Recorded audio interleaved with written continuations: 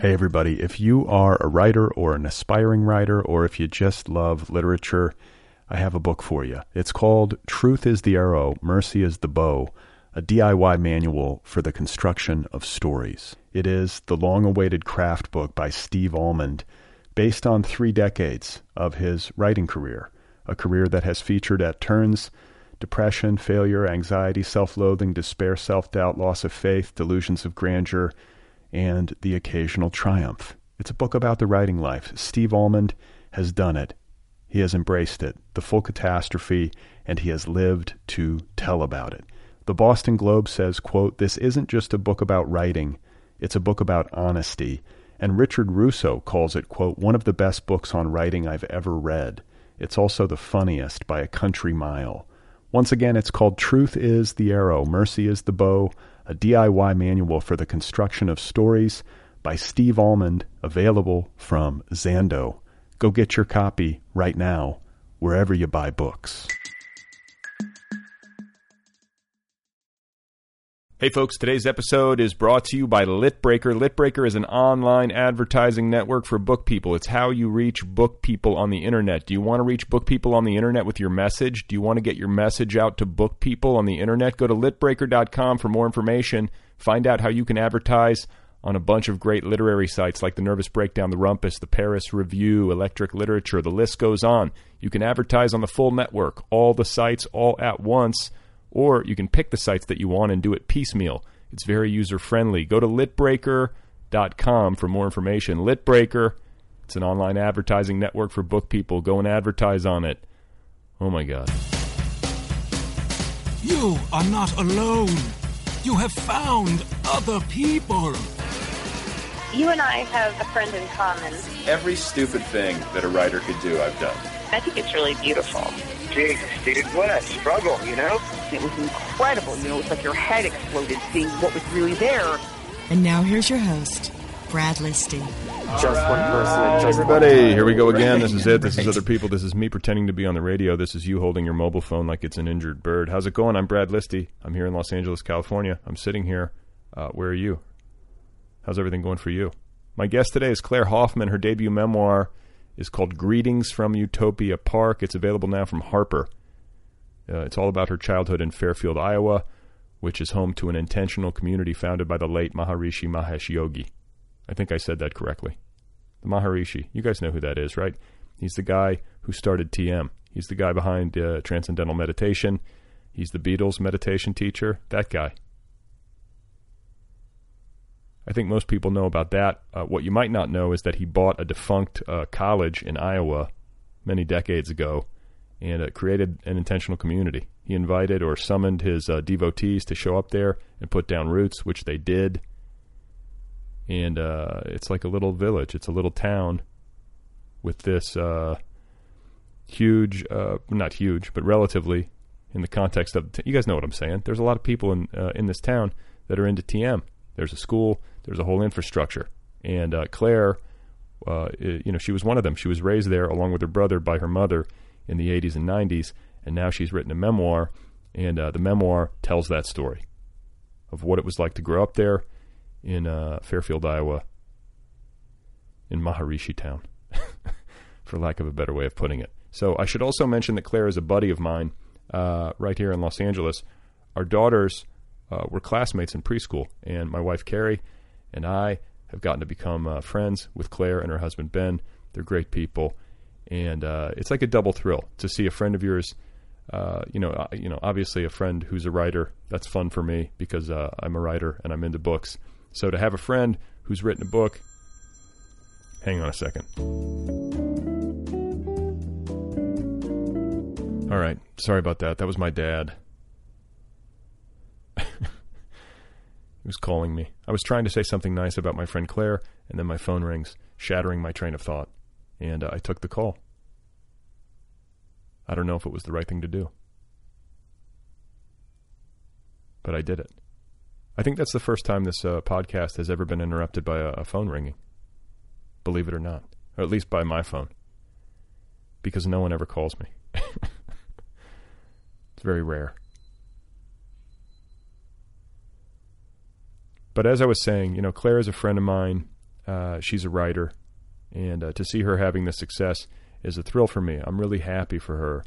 And what makes it even better is that this is a book that I would be into anyway. For those of you who listen to this show regularly, you know that a memoir about growing up in Fairfield, in the town that the Maharishi created, this is like right up my alley.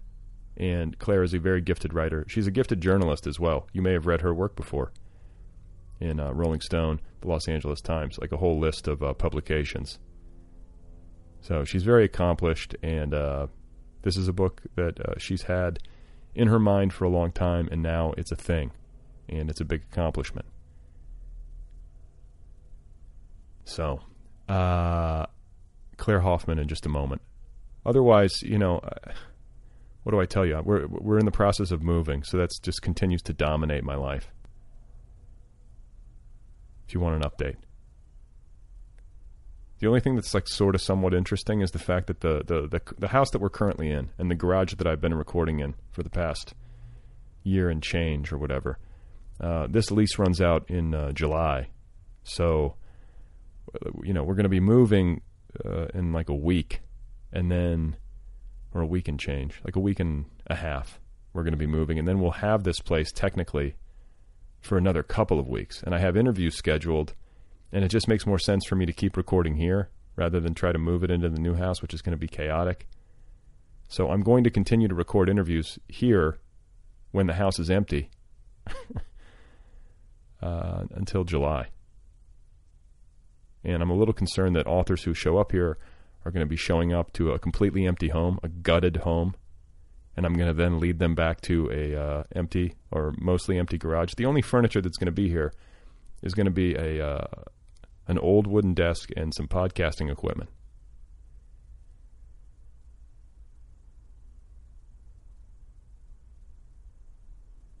People are going to think I'm squatting.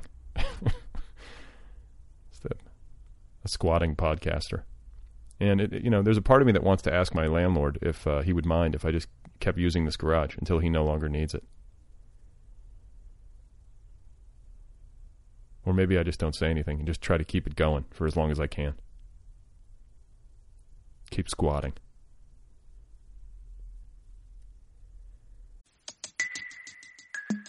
Hey everybody, if you are a writer or an aspiring writer, or if you just love literature, I have a book for you. It's called Truth is the Arrow, Mercy is the Bow, a DIY manual for the construction of stories. It is the long-awaited craft book by Steve Almond, based on 3 decades of his writing career, a career that has featured at turns depression, failure, anxiety, self-loathing, despair, self-doubt, loss of faith, delusions of grandeur, and the occasional triumph. It's a book about the writing life. Steve Almond has done it. He has embraced it, the full catastrophe, and he has lived to tell about it. The Boston Globe says, quote, "This isn't just a book about writing, it's a book about honesty." And Richard Russo calls it, quote, "one of the best books on writing I've ever read. It's also the funniest by a country mile." Once again, it's called Truth is the Arrow, Mercy is the Bow, a DIY manual for the construction of stories by Steve Almond, available from Zando. Go get your copy right now, wherever you buy books.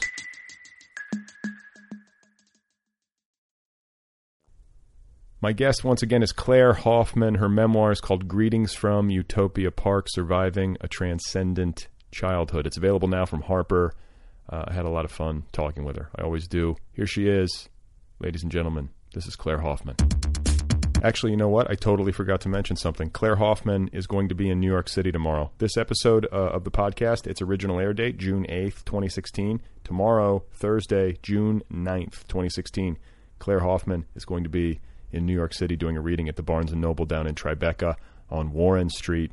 She's also going to lead a group meditation. Actually, she's not going to do that. She's just going to read from the book, and she's going to sign books, I would imagine, and perhaps answer questions. If you would like to participate in that and attend that event, go to the Barnes & Noble in Tribeca on Warren Street. It starts at 6 p.m. in New York City, June 9th. Did I get that right? Okay, let's get started. This is my conversation with Claire Hoffman. It's the story of my childhood, but also hopefully about like the larger religious experience. I was inspired to write it because first of all, some crazy stuff happened, but also I think that people have gotten very divided on the topic of religion. So I see how, I have a lot of friends here in LA or in New York where I used to live, where they're very cynical about religion. And There's not much middle ground. There's not a lot of middle ground. It's like you're either like a Christopher Hitchens, like there is no God, right? Or you are like a Bible beater. Exactly. And guess what? There is a middle ground. It's right here. Yeah. And here too. Yeah, and I felt like I also have a unique experience of being probably like a pretty cynical person, but also somebody who knows what it's like to believe unbelievable things and knows how incredible that can feel. Well, a cynical person is a disappointed idealist.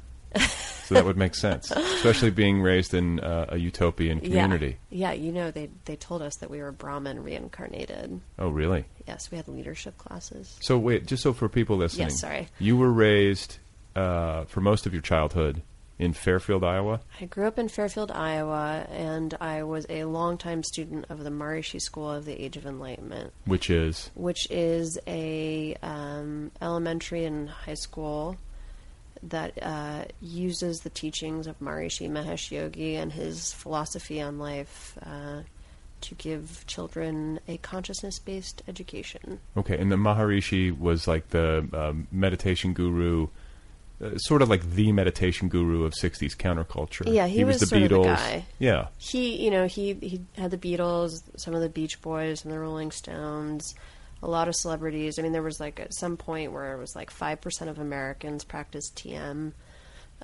It had like a real... Has it gone down since then?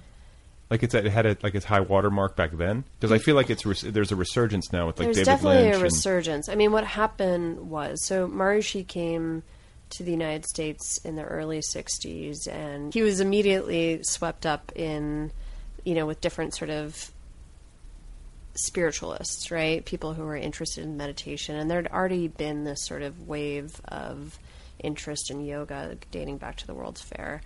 But he was really good at getting his message out there and finding high-profile people to connect with who would become sort of evangelists for him. Not like entirely dissimilar to what Scientology does, and it's like active recruitment of celebrities. I know that I know there are significant differences, but from a marketing perspective, it's a similar strategy. No, it's a similar strategy. It's also a strategy that pretty much every brand and corporation uses now. So it's not that original. Yeah, but it is, I think, a bit of a leap to be a spiritual undertaking or a religion or whatever you want to call it, and to be employing that strategy. I think that's a little bit new. I don't know, maybe not. Yes and no. I mean, the idea of being evangelical about your beliefs goes back a long ways. I do think Maharishi really recognized the power of celebrity, and so did L. Ron Hubbard. So I think there is shared ground there. Yeah. That's about the most shared ground that I see, but we can get into that if you want. Yeah. But so Maharishi, he trademarked Transcendental Meditation. He started the Students International movement. It was on college campuses all across America, late 60s, early 70s. That's when my mom learned. And it was $35. It was 20 minutes in the morning, 20 minutes in the afternoon. And it was this idea of taking meditation sort of out of the caves, like out of the sacred tradition, and making it for what he called the householder class, right? And so it was for just the average person to be able to have meditation in their life. And it was sort of an original idea at the time. And he was on the cover of Life and Time, and having a mantra was a thing. What's your mantra? No way. It's like I'm an unbeliever, but I will never tell you that. You're not supposed, because that's the thing about TM. You're not supposed to share your mantra with anybody. You're not, but one of the big moments for me as a kid was when my 14-year-old boyfriend whispered his mantra in my ear, and it was also my mantra. Whoa. Deep. I know. Thought I was special. What if everyone has the same mantra? There's nobody knows it. They're on the internet, so now you can see. Oh, really? Thanks, internet. You can see whose mantra is whose, or just like what the different mantras are? You can see they do it by age and gender. Oh. According to the internet. According to Wikipedia or something? You'll find it. You'll find it. If you want to find it, it's out there. Okay. So your mom, of your parents, was your mother the one who got into it first? They met at a transcendental meditation retreat. Okay. Where was this? It was in Hemet, also where the Scientologists are now, strangely. Weird. That's where Gold Base is. Yeah. Okay. Yeah, I know. I did a story out there when I was working for the LA Times. You went to Gold Base? Oh, yeah. And I felt so strange because it's like where my story started. Wow. I know. But anyway, it used to just be a resort and conference center that people could rent out. And they met there. You know, my dad was like a young writer, playwright from Santa Cruz, and he was really kind of battling his demons. Like he was trying to kind of get sober and quit smoking and be a better person. And my mom was sort of like a real sweetheart who was just really into TM. And I don't know if they necessarily showed each other their true selves. What, in TM or just in general? I would just say, I mean, my dad has said this, that he felt like he wasn't honest with my mom about all of his demons. Like, I don't think she knew he was an alcoholic until after they got married. The useful information. Yeah, it's full disclosure. You know, and my mom definitely was the more dedicated of the two. So just to fast forward, you know, my dad left when I was 5 years old. He just disappeared. We went out of town for the weekend, and when we came back, he was gone. And he'd been drinking all the time. I mean, my mom said that we probably hadn't even seen him the last year that he lived with us. And you were in New York City? Yeah, we were living in Manhattan on the Upper West Side. Okay. And, you know, I mean, we got an eviction notice like the next day. And my mom kind of struggled to figure out what to do. We lived with my grandmother in Florida for a little bit, and then she decided to move to Fairfield, Iowa, because coincidentally, Maharishi had just put a call out to all his followers to move to Iowa to be part of this new community that he was starting. He wasn't there, but he was starting it. Right. So he did all of this remotely. All of it remotely. And people listened. Oh, yes. They answered the call. They answered the call. So what do they do? Like, did he buy property and buy facilities? Yes. Okay. So he bought a bankrupt university. He'd actually bought it in 1974. It was Parsons College, which was this sort of infamous little college in Fairfield, Iowa, that had been called Flunk Out U. It was like where dropouts from all over the country could go to school. Okay. It's like the Trump University of its time. Interesting. They still have reunions, which is funny. But so they bought this kind of crumbling, bankrupt university. It was like 272 acres. And he started Maharishi International University. He designed the curriculum. People moved there. He had all these like really young, bright college students who were totally dedicated to him. So it's sort of like Naropa. Yes. Like kind of the same thing. Yes. But maybe with a bigger, but bigger. A stronger philosophy, maybe. Yeah. Like Naropa, I never could quite wrap my head around it. There was like the Jack Kerouac school of disembodied poetics. Yeah, that's the thing. I don't actually totally understand Naropa. It seems cool, but yeah. I don't think there was like a single...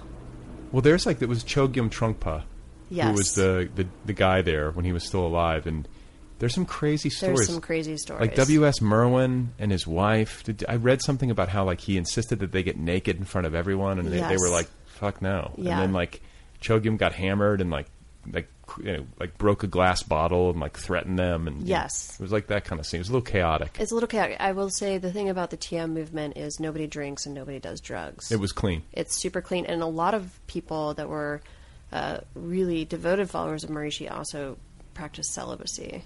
I was going to say, like, so nothing weird sexually? Like, no, like, you know. Well, if you don't think celibacy is weird. Well, I mean, I just meant like, you know, like it's like very polyamorous. You know, I know. No. And you know what? To each his own. I'm not Right. condemning polyamory if It's that's so your thing interesting out that there. polyamorous is bad for you, but celibacy is okay. That's basically me.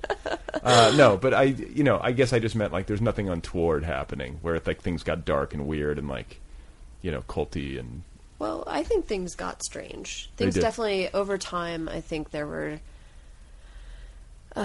stuff that started to develop. And I kind of have a theory that in these groups, there's always like a thing, like the shadow Yeah. that they can't help it. I mean, the Catholic Church being like the most sort of mega example. Right. Abuse of power. Abuse of power, but it comes out in these different ways, whether it's sex or money or violence. So what was it with TM and Maharishi? In my opinion, it was money. Well, because I should say this. I have never done it. I mean, I've done it like using the internet, but I've never taken the course and paid the $3,000 or whatever it costs to get a TM mantra. And I think it's less than that now. It changes. Okay, with the market. But it's expensive. It's expensive. It's not cheap to meditate. They don't. I mean, it seems like something that people should just share if it's this helpful. But he charges. He charges. I mean, they will. He's no longer with us. He's no longer with you. No, Yeah. I'm just kidding. He's with me right now. What they would say to that, just to be fair, is that TM teachers, that's their profession. Sure. So that's how they get paid. Sure. And so that's the model for spreading it. But And it also ascribes value. yes, that was the other thing. I mean, when I was growing up, we were told, and my mom said this to me, and everyone kind of repeated it, that Maharishi said that Americans don't value things unless they pay for it. I think there's some truth to it. I think no, because I've been to like yoga classes, like those yoga studios that are really crunchy, and it's like, pay whatever you think is right. Right. And you know what people do? They don't pay. Yeah. There's like a few people who are like, here's $100, or whatever, but everyone else is like, great. And do you feel like the finer feeling level is higher at, say, Hot 8, where you're paying $30? I mean, I don't know. I think there's a happy median. I think you can Yeah. overpay. Like some of these classes are ridiculous. Yes. But I think when you don't tell, I think people prefer to be told what it costs. Yes. And hopefully, the price is fair. But that's a subjective thing. Well, I think now, I mean, TM, since Maharishi's died, the price of TM has gone down, which is fantastic. And that's part of sort of this reformation that's happening. What does it cost? I think it's like $1,200 or $1,400. Okay. It does change. And there's all sorts of scholarships through David Lynch now. I want to get a scholarship. Okay, I'll hook you up. This is what this is. That's the only reason you're here. I want a David Lynch scholarship. Well, you should be careful what questions you ask. But so what? And what does the $1,200 or $1,400 buy you? And along with the mantra, you also get. Well, you get about 3 days of instruction. This is always funny for me. I feel like I'm put in the sales position, and I do like TM. I meditate, but I'm always like, I will not teach you. I will not suggest you learn.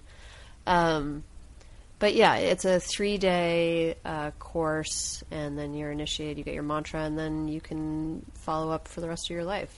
You can go back in and get like a Go tune-up. back anytime. Tune up. And then okay. So they would say that's a great value. So you sit down. Let's take people through. Do you want me to teach you? Yeah, the basic TM. I meditate daily, but I don't do I get TM. that. I get that from you. Is it the glow? It's People the glow. often tell me that I have a light, Yeah. it's like a light is glowing inside me. I noticed. So you sit down. You have a Mm-hmm. 2-syllable mantra.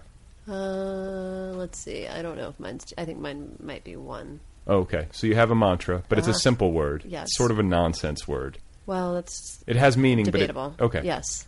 You sit down. You have your mantra. Do you like that everything I'm going to say right now, I'm going to say is debatable? Yeah, that's okay. It's okay because I just want to give listeners Yes. an idea of the experience. Basically, you sit down, you sit quietly for a few, maybe 30 seconds or so, and then you start saying your mantra to yourself. And you can do it for any amount of time. Silently saying it. Silently saying it to yourself, and there's no pressure. You can stop saying it. There's no pattern. It's sort of not the point. It's like beside the point. And are you thinking? Sure. What happens to Claire Hoffman's thought processes? Like all your worries about publication. Let's say you meditated today. It's like my Right. book's coming out. I got to do this. I got to do that. I got to do this podcast. Like Yeah. all that chattering is happening in your brain, and then you have your mantra. Do you just watch the thinking and then go back to the mantra, or what do you do? It's almost like they say, you don't mind the thinking. You aren't even watching it or witnessing it or making a judgment about it. You just sort of let it pass by. Okay. When I am really stressed out, I have trouble meditating. Sure. I think everyone does, right? Yeah, but I feel like living in Fairfield, it's like meditation was supposed to solve everything. But for me, exercise or drinking or drugs are better for me. Also effective. Well, but it's like it doesn't stop you from suffering. I think it just makes you suffer less. Yes. It's like suffer better. It's like a little bit more artful Yeah. way of handling it. And I should say, just to be clear, like I think that, drinking and drugs, can provide a temporary salve, but Right. it's ultimately fool's gold. I mean, you're Is suffering. Is it? Like the nice lady from Rhode Island who has like 2 gin and tonics every night for the rest of her life, really, can we pass judgment on her? No, I mean, I don't want to. I'm not comfortable in the position of like arbiter, like Yeah. final word on this stuff. But I just speak from my own experience that I don't think it's quite the same. I feel like it's a numbing as opposed to, like a real acknowledgement or a real leaning in. And I think that numbing. I mean, again, and I guess it depends on how moderate you are in your intake. I mean, if you're really getting fucked up and you're behaving weird, wildly, or harming your health in a significant way, you wake up with a terrible hangover. That has an effect on you. It's a corrosive effect mentally, emotionally, physically. Absolutely. And I meditate every day and I don't drink every day. So that's one thing. On the other hand, I grew up around people who were meditating a lot, and a lot of them, it was not aspirational. I mean, it can do things to you. I think it's your personality. So you have people who are meditating 3 or 4 hours a day who become unbearable to be around, frankly. Yeah. Unbearable. Highly sensitive, so easily stressed out, right? Like, these are people that you think are supposed to have, like, not a care in the world, but they, it turns out meditation can become a form of controlling your environment, right? And controlling yourself. Right. So I find, this sort of joke as teenagers about our parents or our teachers was like how flustered we could get them so quickly, by just being slightly disrespectful or slightly chaotic. You could send them into like total crisis mode. Well, okay. So a personal experience. Like I'll find sometimes when I meditate, I come out and I'm calmer. Yes. Other times when I meditate, because I think when you're quiet and you're confronted with your habitual patterns of thought, many of which center on your suffering, for lack of a better word, your anxieties, your worries, your despair, your concerns about the past, all that stuff comes up. And sometimes you can come out in an agitated state. Yeah. Because you haven't been able to settle. Maybe you didn't have enough time, or maybe it's just not your day. Right. It's not your day. And so you can come out and you can be a little coiled, and it can be at the surface. It's like you're sensitive. Yeah. That's obviously not the ideal outcome, but I do think there's something positive. I like to believe there's something positive to be gained from being in touch with that, as opposed to like having it subsurface and repressed. Or do you see what I'm saying? I do. And part of writing this book is really supporting people in their beliefs. So I am with you. Okay. That's a very diplomatic thing to say. Welcome to my diplomacy. I don't know. I think it's not the answer, but I also don't think there's an answer. Yeah. So, I mean, meditation, because it gets tricky too. You don't want to proselytize. You don't want to intrude on someone else's thing. But to me, it's just like awareness of what's going on within you and around you. It's like generating awareness and being awake in your life, and not being caught in your brain in the past or the future, and being alive to what's real, which is the present moment, which can sound hokey, but it feels to me objectively true. It's the only real moment. Everything else is in your mind. Right. And I think knowing that is an extremely powerful thing. Yeah. And I mean, for me, this is tricky because I can kind of make jokes about meditation or people who've gotten nutty with meditation, but I also feel super lucky. I've been meditating since I was 3. Like, my entire sense of self has to do with meditation. So as I've gotten older, I feel like I hear people all the time, especially now, all the time, talking about like how stressed out they are, how busy they are, how overwhelmed they are. And I do think, part of this resurgence of TM and meditation in general is just this crazy black swan of technology in a heavily wired world. Sure. And so I feel compassion for people who, and I've been there, where you can't stop your thoughts, you can't stop thinking, you're caught in that. And so, yeah, I mean, meditation's fantastic for that. And this is the thing too, is that it's not a belief system. I know that it can sort of be like entwined with one, but it's a practice. It's a thing you do, not a thing you believe. Though there can be an ideology, I mean, you tell me, there can be an ideological construct built around it, but that's part of the appeal to me, is that it's like, it's a thing I can actively do, as opposed to like holding on to a belief. Right. So I would say for me, meditation now is not attached to any beliefs, right? It's and that's taken me a long time to get there.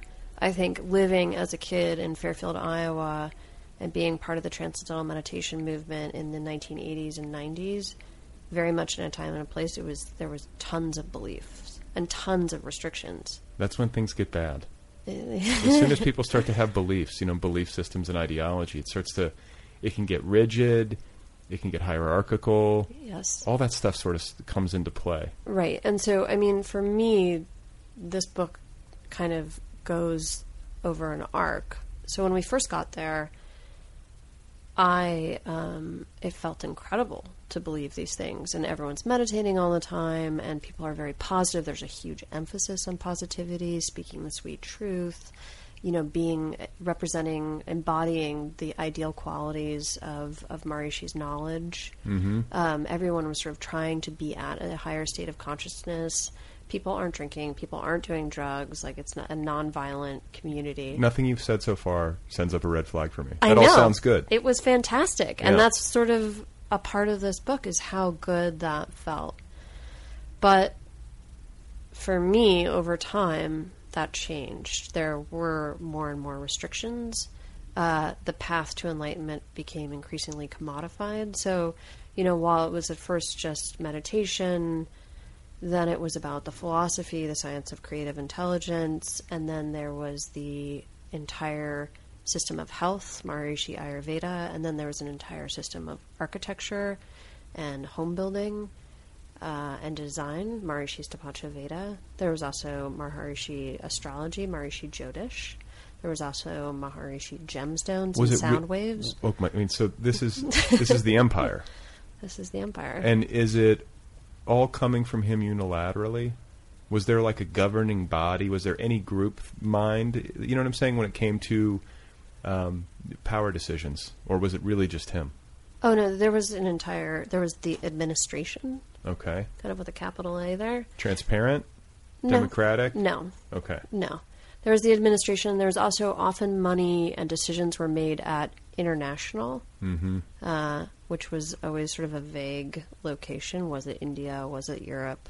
Yeah. Well, and it's funny because, like, I think about something like this, and I can imagine, and I'm totally speculating, but I can imagine that the Maharishi and his, executive team or whatever were probably thinking to themselves, like, they really believed. Like, they believed. We're changing the world for the better.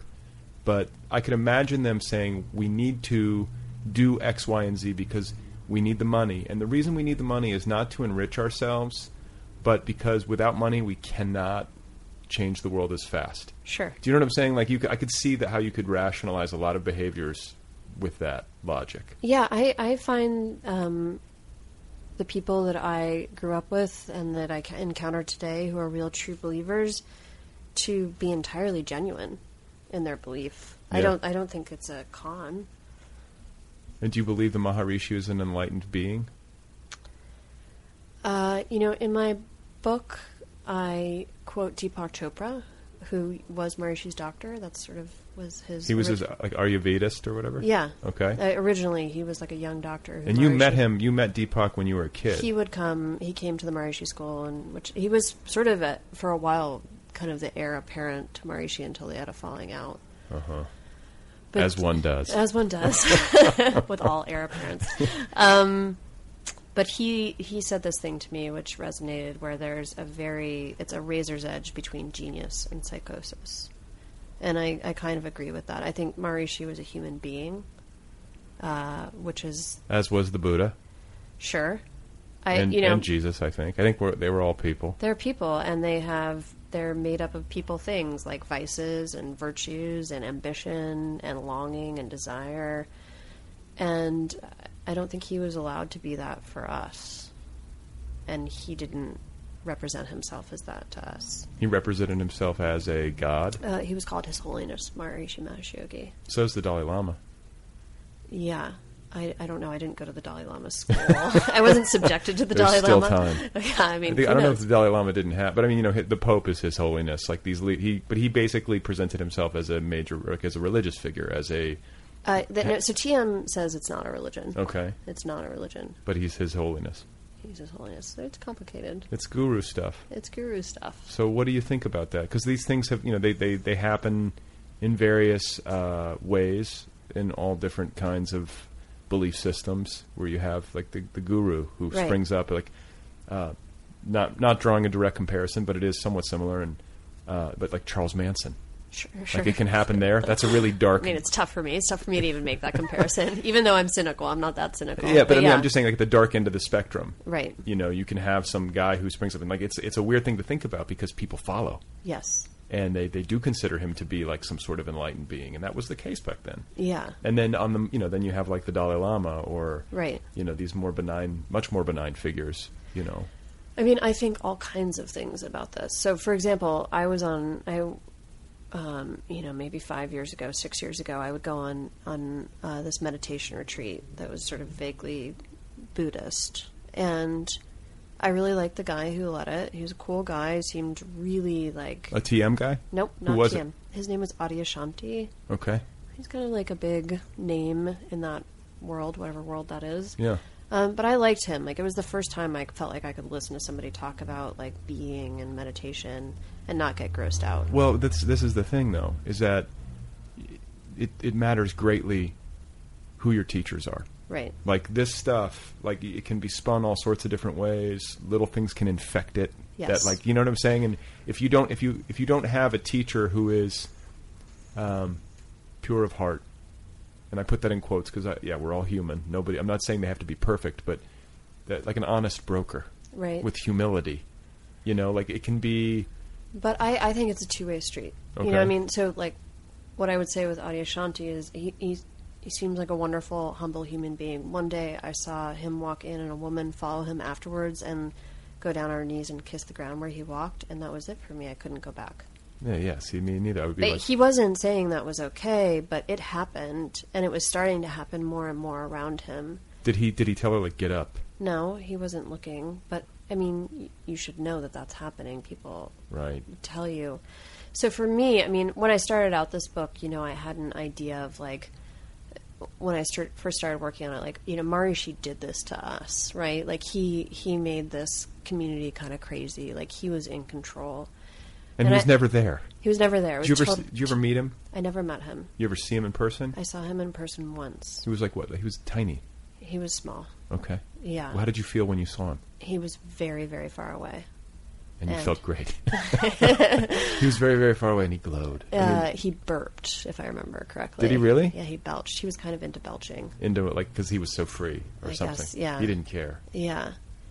But I would say by the time I finished the book, I felt like we did it to ourselves, right? So who cares what Maharishi was or wasn't? I think, the question of teachers, it's about giving up power, Like, if you give up your power, it doesn't matter how good your teacher is. You've given up your power.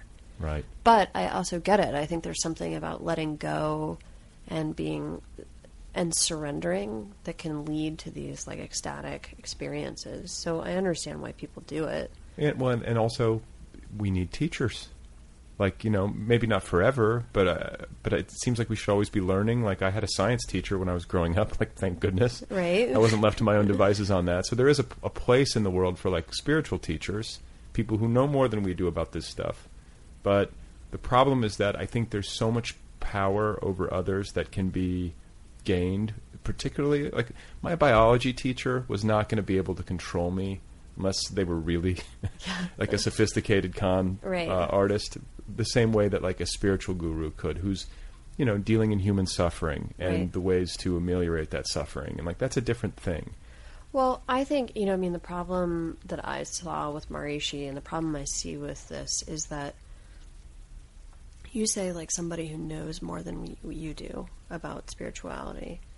I actually immediately, like, flinch when you say that, because I feel like that's the setup. As soon as one person is elevated above another person, looking down at you and saying, this is the meaning of life, this is how we get there, this is how you live, it's problematic to me. And I think there's something about a person who elevates themselves above other people and says, I see something you don't.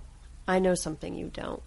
I am less human than you. I'm closer to the divine than you. Follow me on this path to the divine.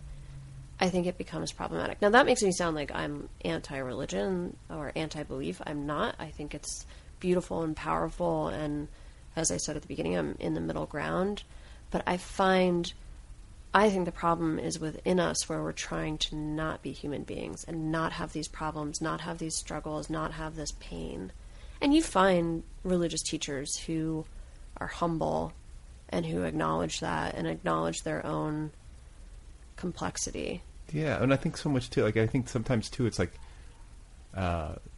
I'm very wary in the way that you just described when I'm talking to someone or listening to someone who's dealing at the level of mythology. Right.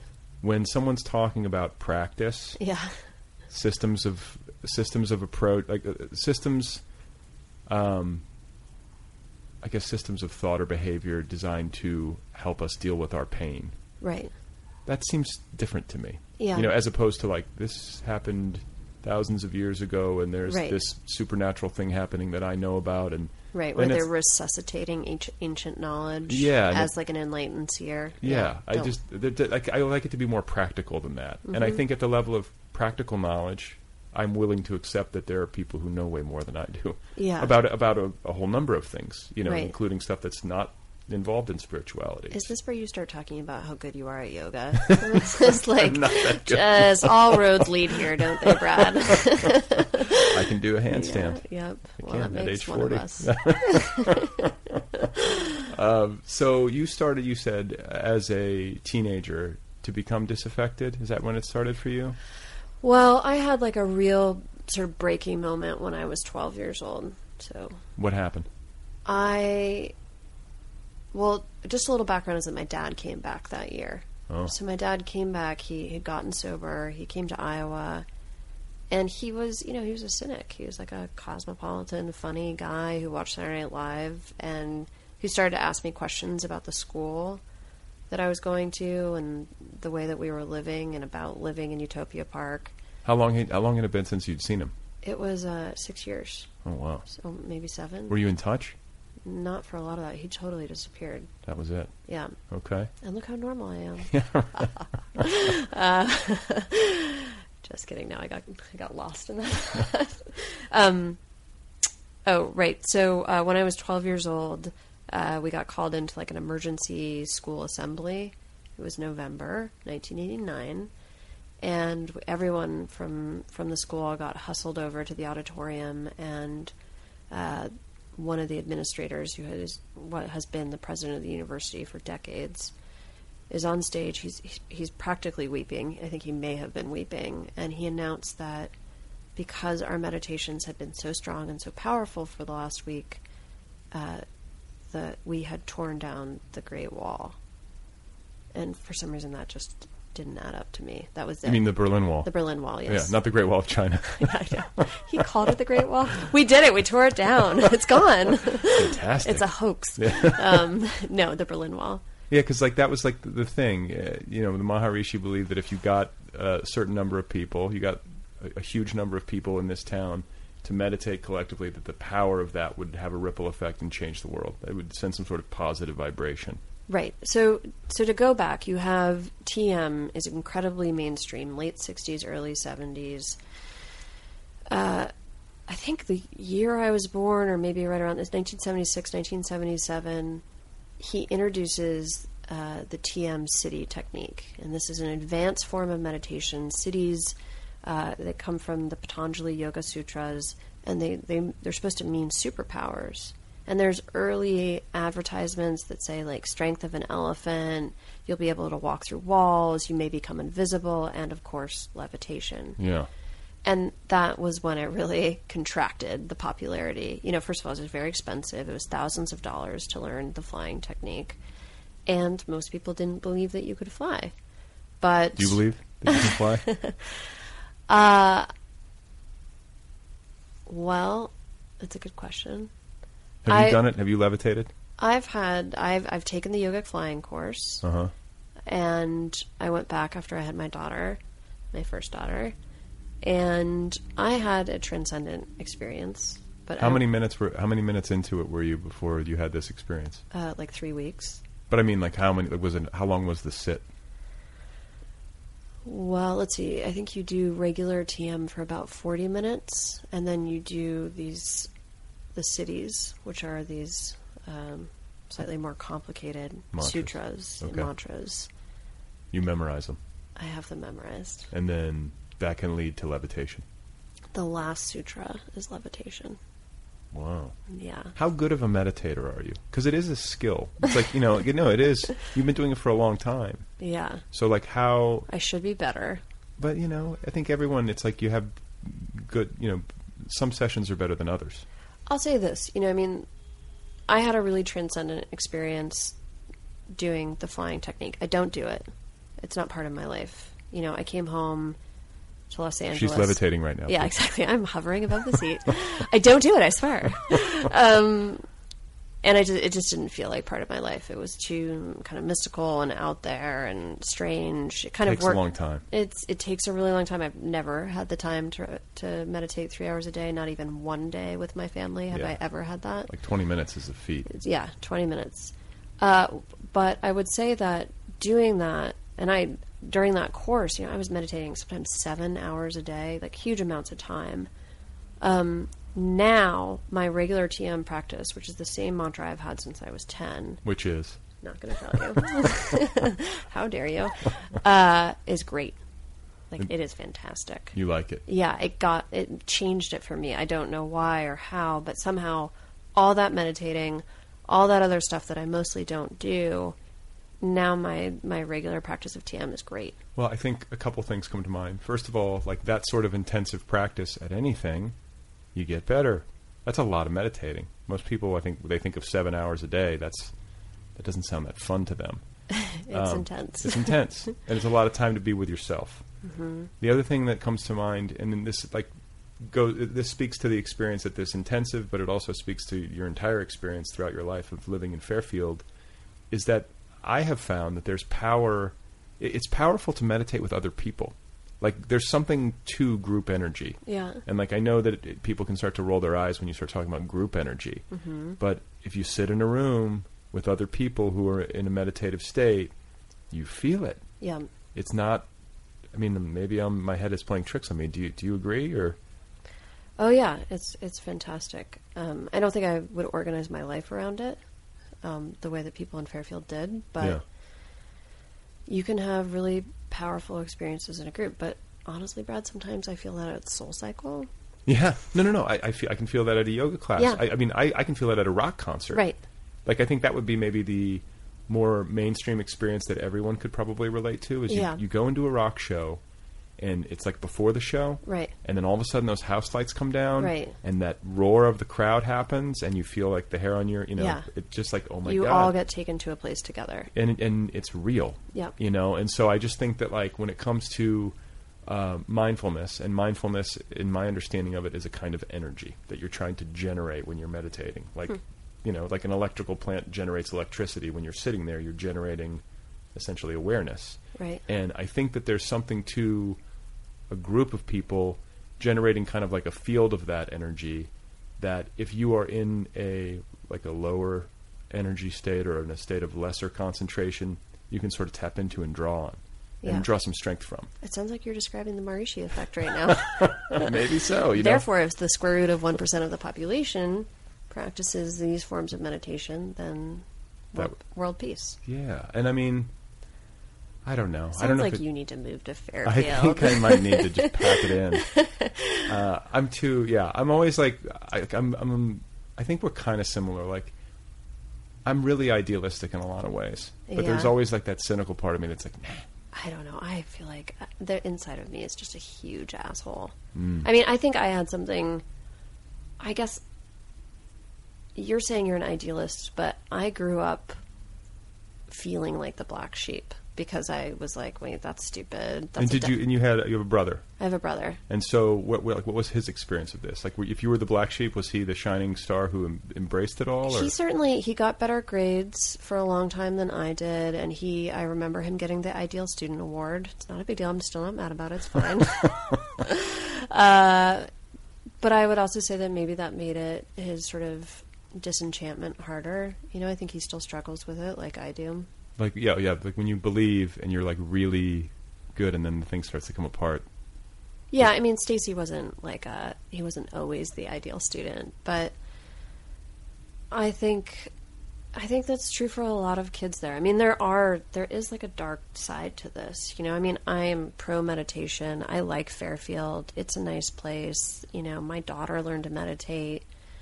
I have a lot of wonderful memories of it, but there is like the flip side of this. I think there's a lot of kids who came out of that school who have really struggled with the disenchantment. You know, like if you grow up thinking that there's a set of rules and ideas that govern the universe, and then you actually enter the universe. Then you enter the universe, and you see hypocrisy everywhere, Mm-hmm. and it's hard to move past that. And I've found, you know, I mean, there's certainly a lot of kids who have addiction issues. There's been like a number of suicides, and I think there's a nihilism that comes out of it. I see it in a lot of the kids, including myself, where it's like, well, fuck it.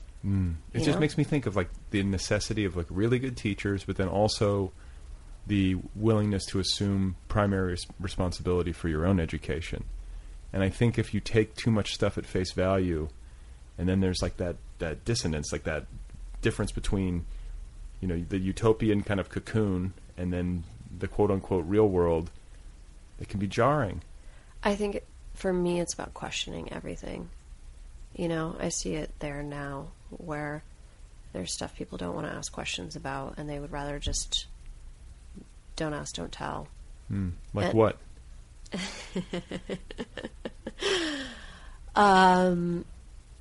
So, for example, in the last 10 years, they've had a group of Indian men move to outside of Fairfield. Okay. They call them pundits, and Like- they're Like pundits. like pundits. Okay.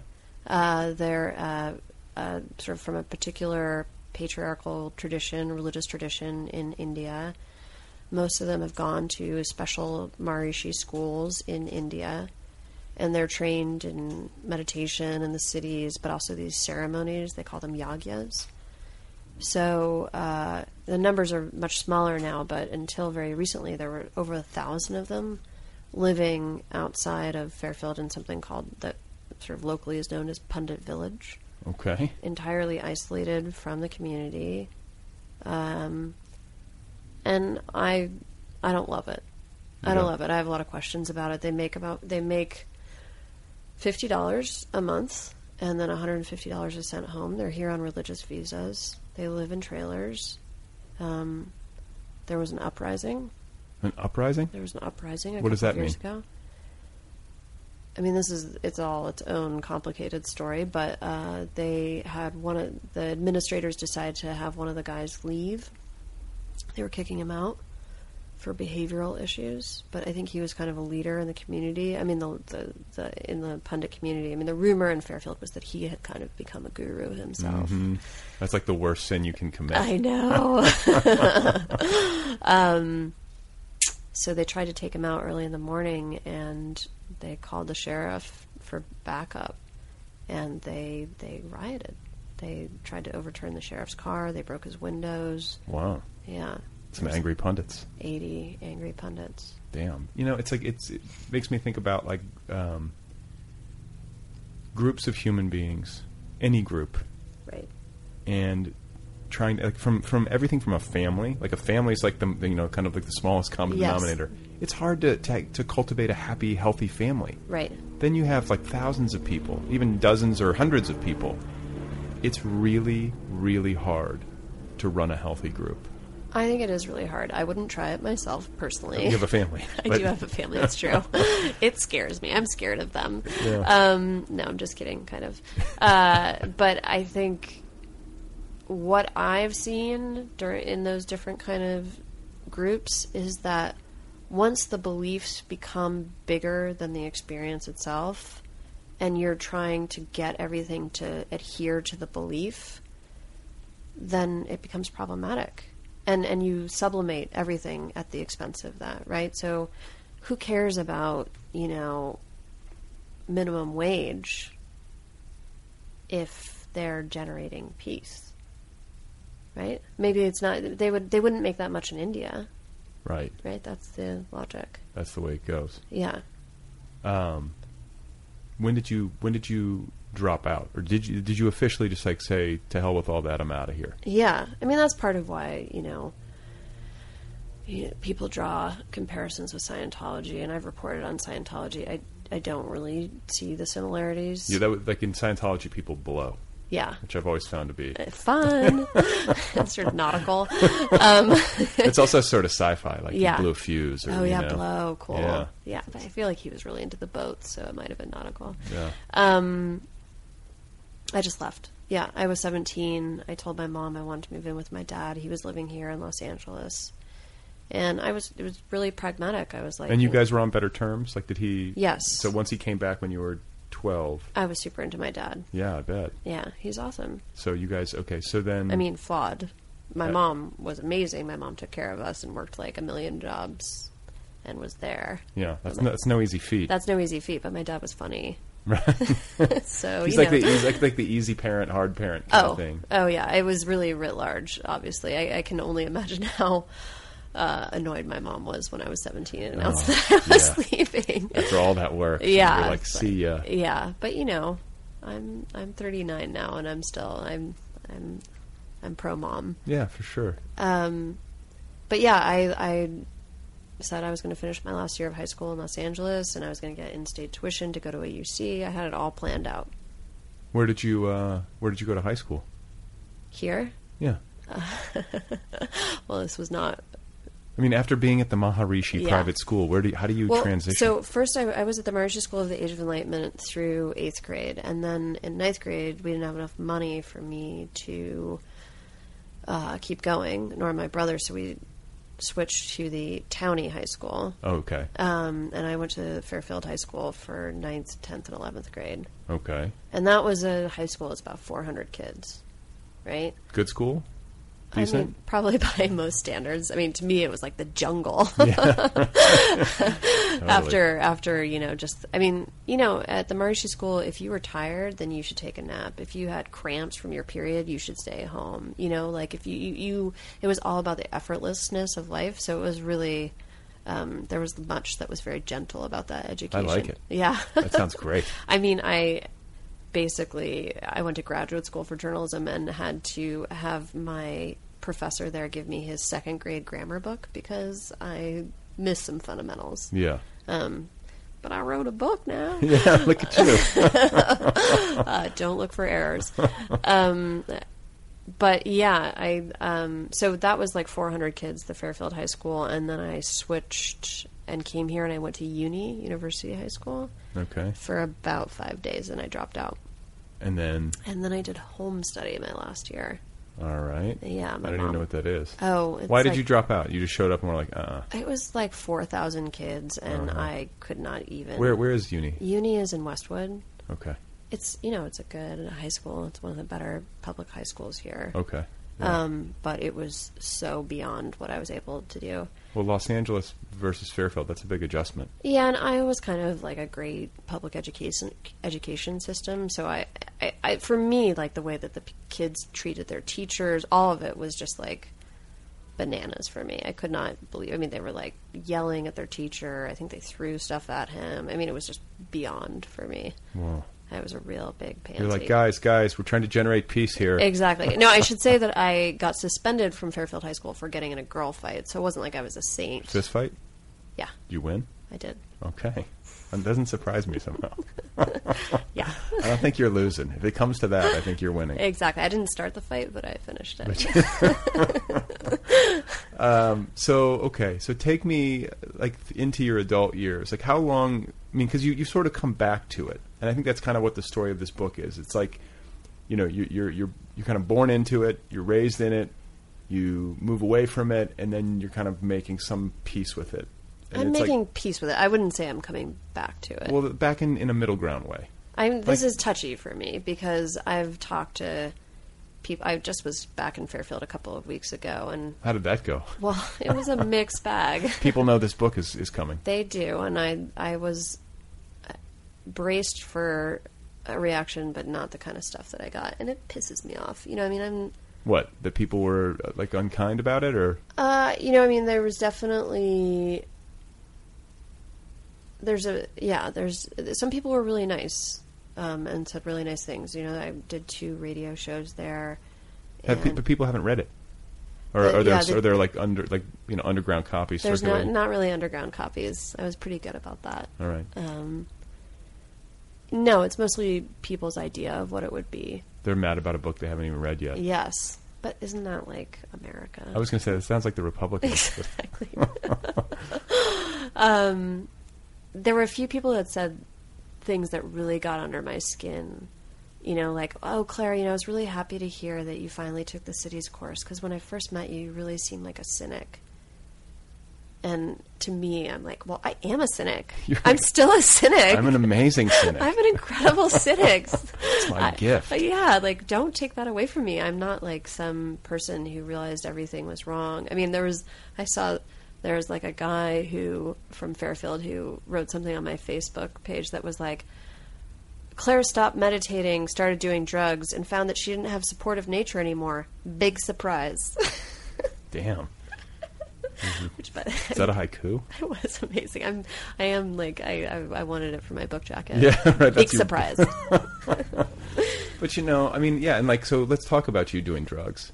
Okay. You know, because you live this sort of pure life. Yes. Like, well, the life of a child. Most children are not doing tons of drugs, at least until they get to their adolescence. That's not what I heard about your kids. But, you know, when did you start to do drugs? What were did you have any really powerful experiences? Of course. Okay. Like what happened? Well, I would say, you know, at the Mariucci school, there wasn't really a lot of sex education, and our parents didn't really talk about sex or drugs because that wasn't part of the ideal way of life. But an interesting and strange fact is that I think a lot of our parents probably got into TM because of doing hallucinogenic drugs. Right. Right? I mean, it's like what the Beatles did, where they were doing LSD and they wanted something that felt like they could hold on to and do forever that wasn't a drug. And what's the connection? Is it just that, like, when you're on LSD or mushrooms and you're in a hallucinatory state or whatever, that you're in a hyper present state? It's that, like, heightened awareness. Yeah, I think it's heightened awareness and feeling like you're seeing the truth about the world. So, yeah, I think all of us were really curious, and we seemed to find it very easily. So, I mean, I think I started doing drugs when I was 14. Okay.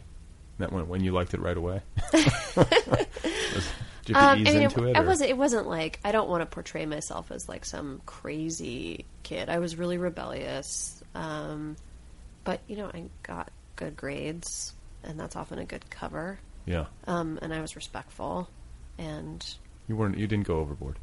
I compartmentalized it. Yeah. I would sneak out at night. Yeah, I did too. Yeah.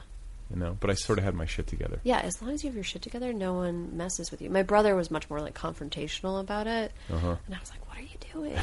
Like, Tone it down. he was grounded all the time, and I was definitely like a much worse kid. And did you have powerful, like, did you have like an experience with hallucinogens that like made TM and Fairfield and your parents make more sense? Like, Yes. retroactively, we're like, oh, this is what got them on this path. Absolutely. That happened to you. That definitely happened to me. I snuck out and did acid and swam in quarries at night, and it was like, okay, this is it. I get it. Have you done anything like that since? I mean, was that like a childhood thing and then you left it in your past, or have you revisited it? Because I say this as a person who, like, I am, people who listen to this show know that I'm constantly talking about, like, wanting to revisit. I think it might be a courage issue, or I just Right. don't have access or the time. Yeah. But there's part of me that has like a real deep affection for those experiences because I feel like they really had a powerful impact on me.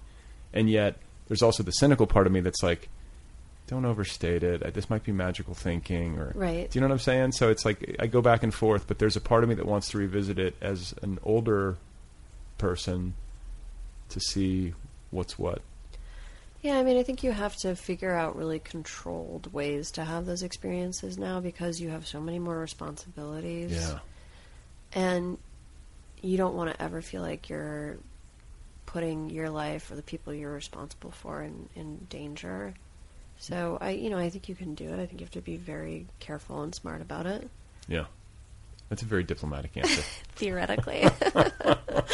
Like, don't have your baby in the Bjorn, while you're... Right, that's all I'm advising. That's it. I mean, I think also your brain changes when you get older, and it's harder to mess around with it. I feel much more protective of my brain. Right. It's not as elastic or something as it used to be. Yeah, I mean, I used to take all kinds of risks. I don't do that now. It's amazing to me that, I feel lucky that I got out Yeah. of my, late adolescence. Yeah.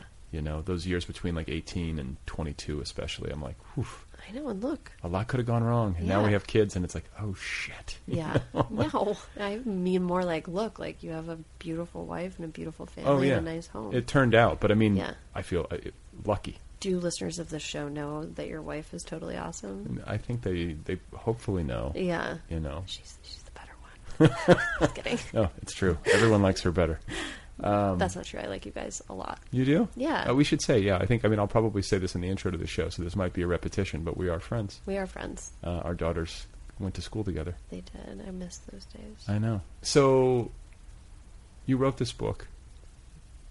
You understand yourself better? I mean, I know it's a corny thing to ask somebody, but do you have a better grip on it? Because clearly you wrote it because you were unclear, at least to some degree. I think that's why we write books. We want to figure out what we know. Yeah. So did it help you get a handle on it? I think so. I mean, I think, as I said, I think I was really trying to figure out human nature and what happened in Fairfield at that point in time. It was a real moment in time, and what felt like happened was very specific. And I feel like I have a clearer and much more empathetic and generous view of that. And by the way, I didn't ask you, when did you come back to saying, I'm going to do my meditation again? Did that ever leave you? When you walked away, that was it. You kind of just went off and had your, wild years or whatever, and you were away from it, and then you came back and said, I'm going to try to do this again? First of all, I have to say, I feel like in case somebody that I grew up with or people who've known me my whole life, I had wild years. They weren't that wild. I've always been, I went to college, then I went to grad school, I had You went to divinity school. I went to divinity school. When I first met my husband, he still jokes about this, that I talked to him about, the meth scene in Fairfield on our first date, and he thought I was this, meth head. And then, since he's gotten to know me, he's like, what were you talking about? What were you doing? Did you ever read that book, Methland? No. It's like a case study, nonfiction, but it's about a town. It's Ullwine, Iowa. Yeah. Well, Iowa, mid-90s, hotbed of meth. I mean, Yeah. this was part of why I left. Yeah, it was intense. I had a lot of friends who got very into it, and mostly all emerged fine. So Really? yeah, but wearing wires and getting in car accidents and crazy stuff. Sure. But I meditated always. I've always meditated. So if I've been nervous about something or anxious, or I'm on the plane and it seems like it might crash, or Everybody meditates when the plane might exactly. crash. It's not what everyone else is doing. That's when I really like meditating. When I'm sick, when I have a house guest, I've always meditated. I think when I wrote the book, I figured out that I'd meditated something like 2,200 hours in my life.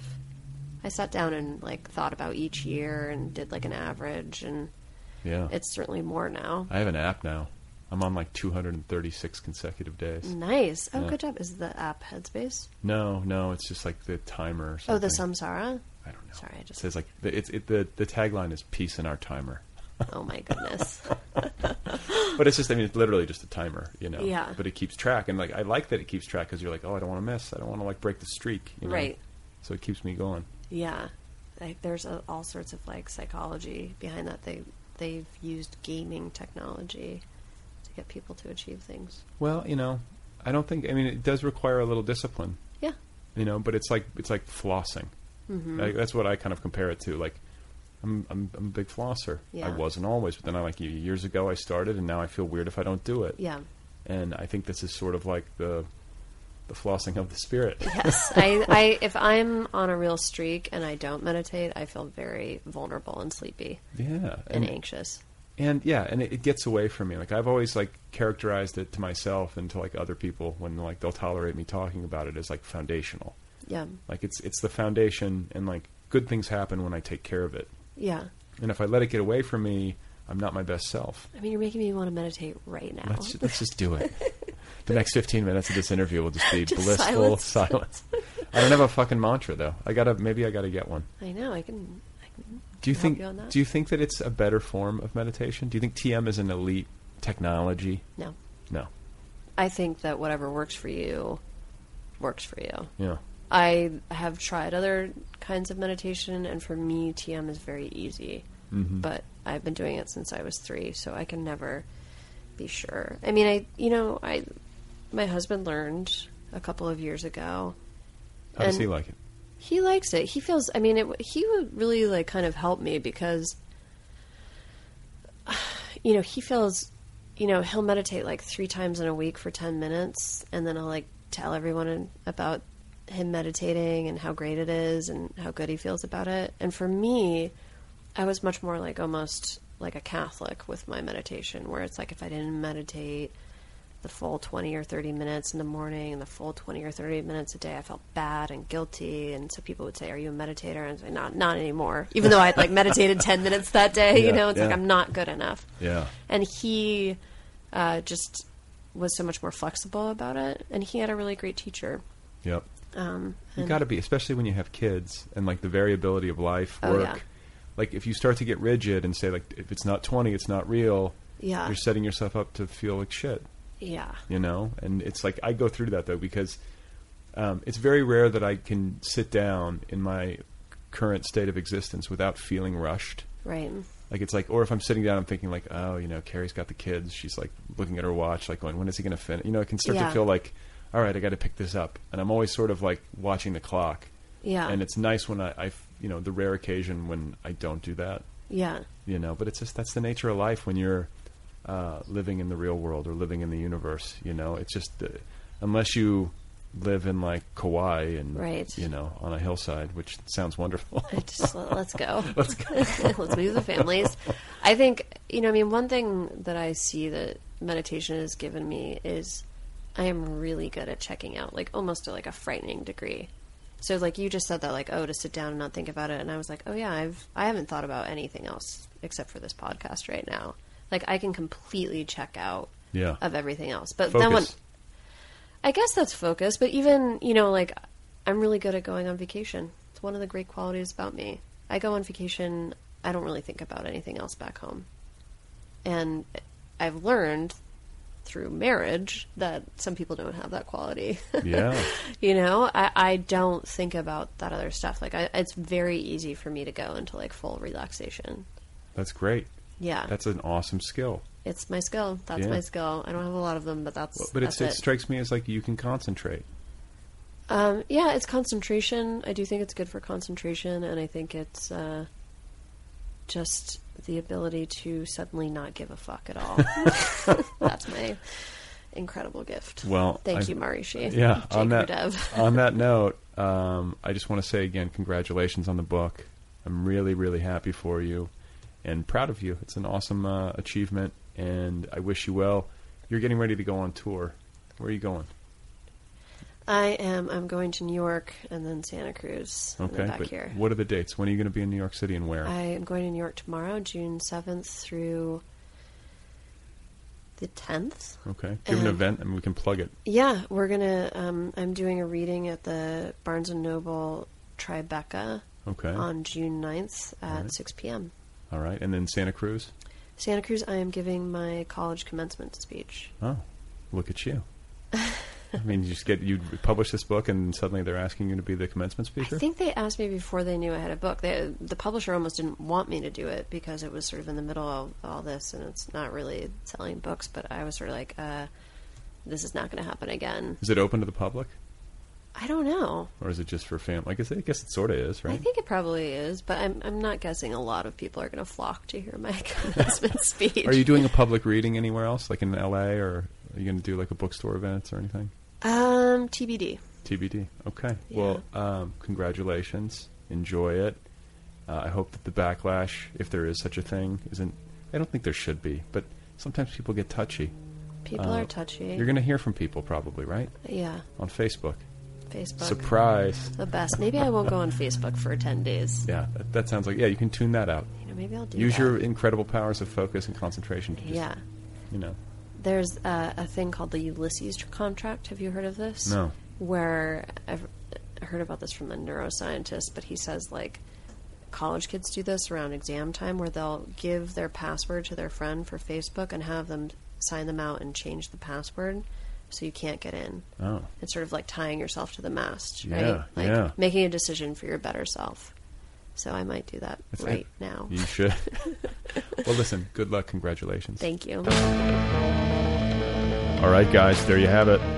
What do you think of that? That's Claire Hoffman. Go get her memoir. It's called Greetings from Utopia Park. It's out there now from Harper in a fine hardcover edition. I believe it's also available as an electronic book, possibly an audiobook. It's out there. Track it down. You can find Claire on the internet at clairehoffman.com. She's on Twitter, where her handle is at Claire D, as in Denise Hoffman, at Claire D. Hoffman on Twitter.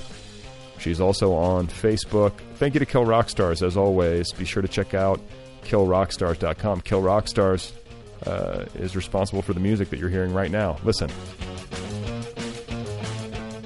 Don't forget that this podcast has its own official app. It's the Other People with Brad Listy app. It's available for free wherever you get your apps. It's a free app. Go get the app. Get the app on your device. It's the best and most elegant way to listen to this show. Here's how it works. You ready? Okay. You get the app, and when you get the app, the most recent 50 episodes will be there waiting for you free of charge. Free of charge, the most recent 50.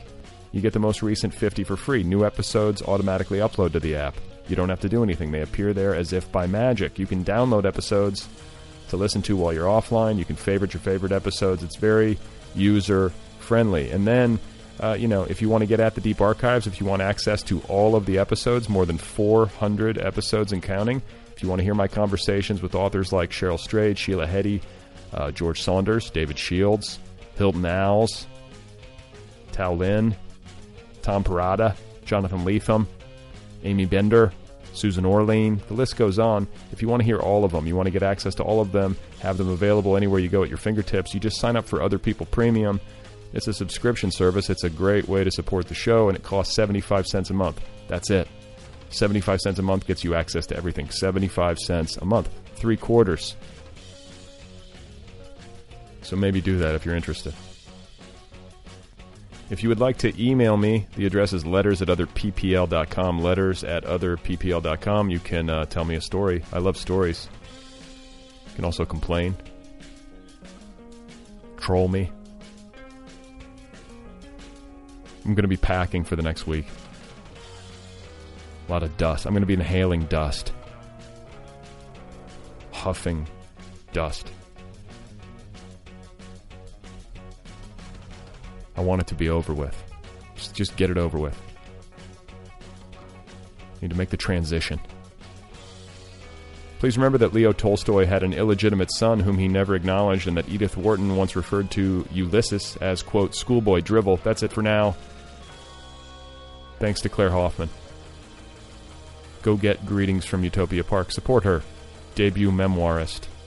Get your copy. Purchase it. Read it in public.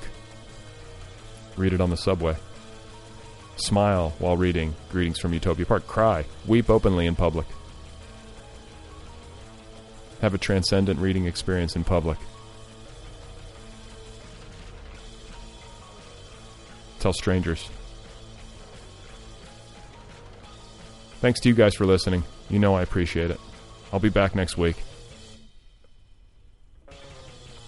What's your mantra? Seriously.